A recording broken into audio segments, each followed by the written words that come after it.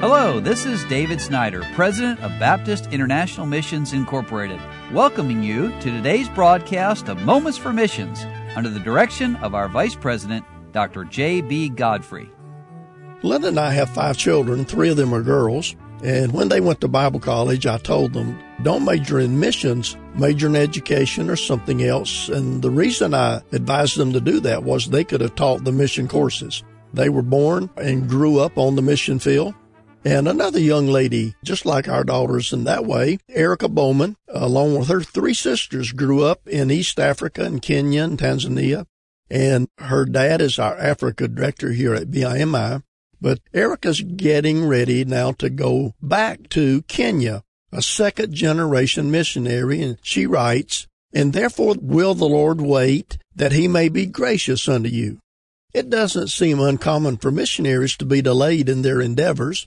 Adoniram Judson left for Burma during the turbulent time before the War of 1812 and was delayed when his ship was captured by the French.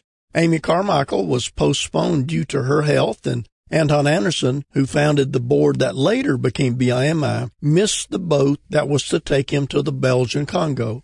However, what seems like delays to us are actually fulfilling God's plans. In Anton Anderson's case, the boat he was trying to catch sunk before it reached Africa. And as the verse says, God is often gracious to us in delays. And I will add that most of us, we don't like delays. We want to get it done. But Erica is so right that God teaches us often through the waiting time and the delays. Now, she also says, to the surprise of many, the COVID cases that were steadily rising in Kenya a few months ago suddenly decreased and are currently staying very low. Interestingly, the same thing has happened in several countries in Africa, although scientists and health professionals cannot account for this unexpected change. Might we not consider that this was the mercy of God on countries where many are still unsaved and unaware of the truth? So plans are falling into place for me to leave for Kenya shortly. In the meanwhile, I'm taking a Swahili refresher course through a language school in Kenya. I've also had the opportunity to serve in several different ministries, including Sunday school classes and a rescue mission.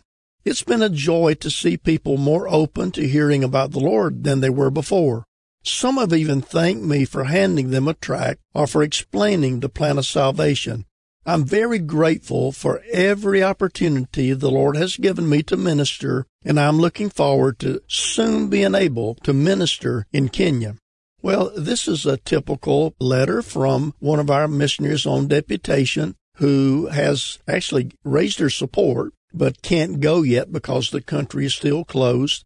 And we have a good number like this. But what we're telling them is, go to your sending church or to some church where you're living and plug in, get involved in ministry. See, just going to a different country doesn't make a missionary of a person, but serving the Lord does and sharing the gospel does. And so Erica has been a wonderful example of someone who cannot go to her country yet. Lord willing, that won't be very long. But as she waits, she is busy and actually volunteering. She's said to us here, if there are things that I can do, ways that I can help, I'm so willing to do that. So we rejoice with them. And I would ask you listeners to pray for our young missionary candidates like Erica Bowman and others who are in that waiting mode, and also for the countries that are currently closed, that the doors will be opening up and they can go to that place where God is sending them, where they have a burden. So pray for Erica and our others who are on deputation.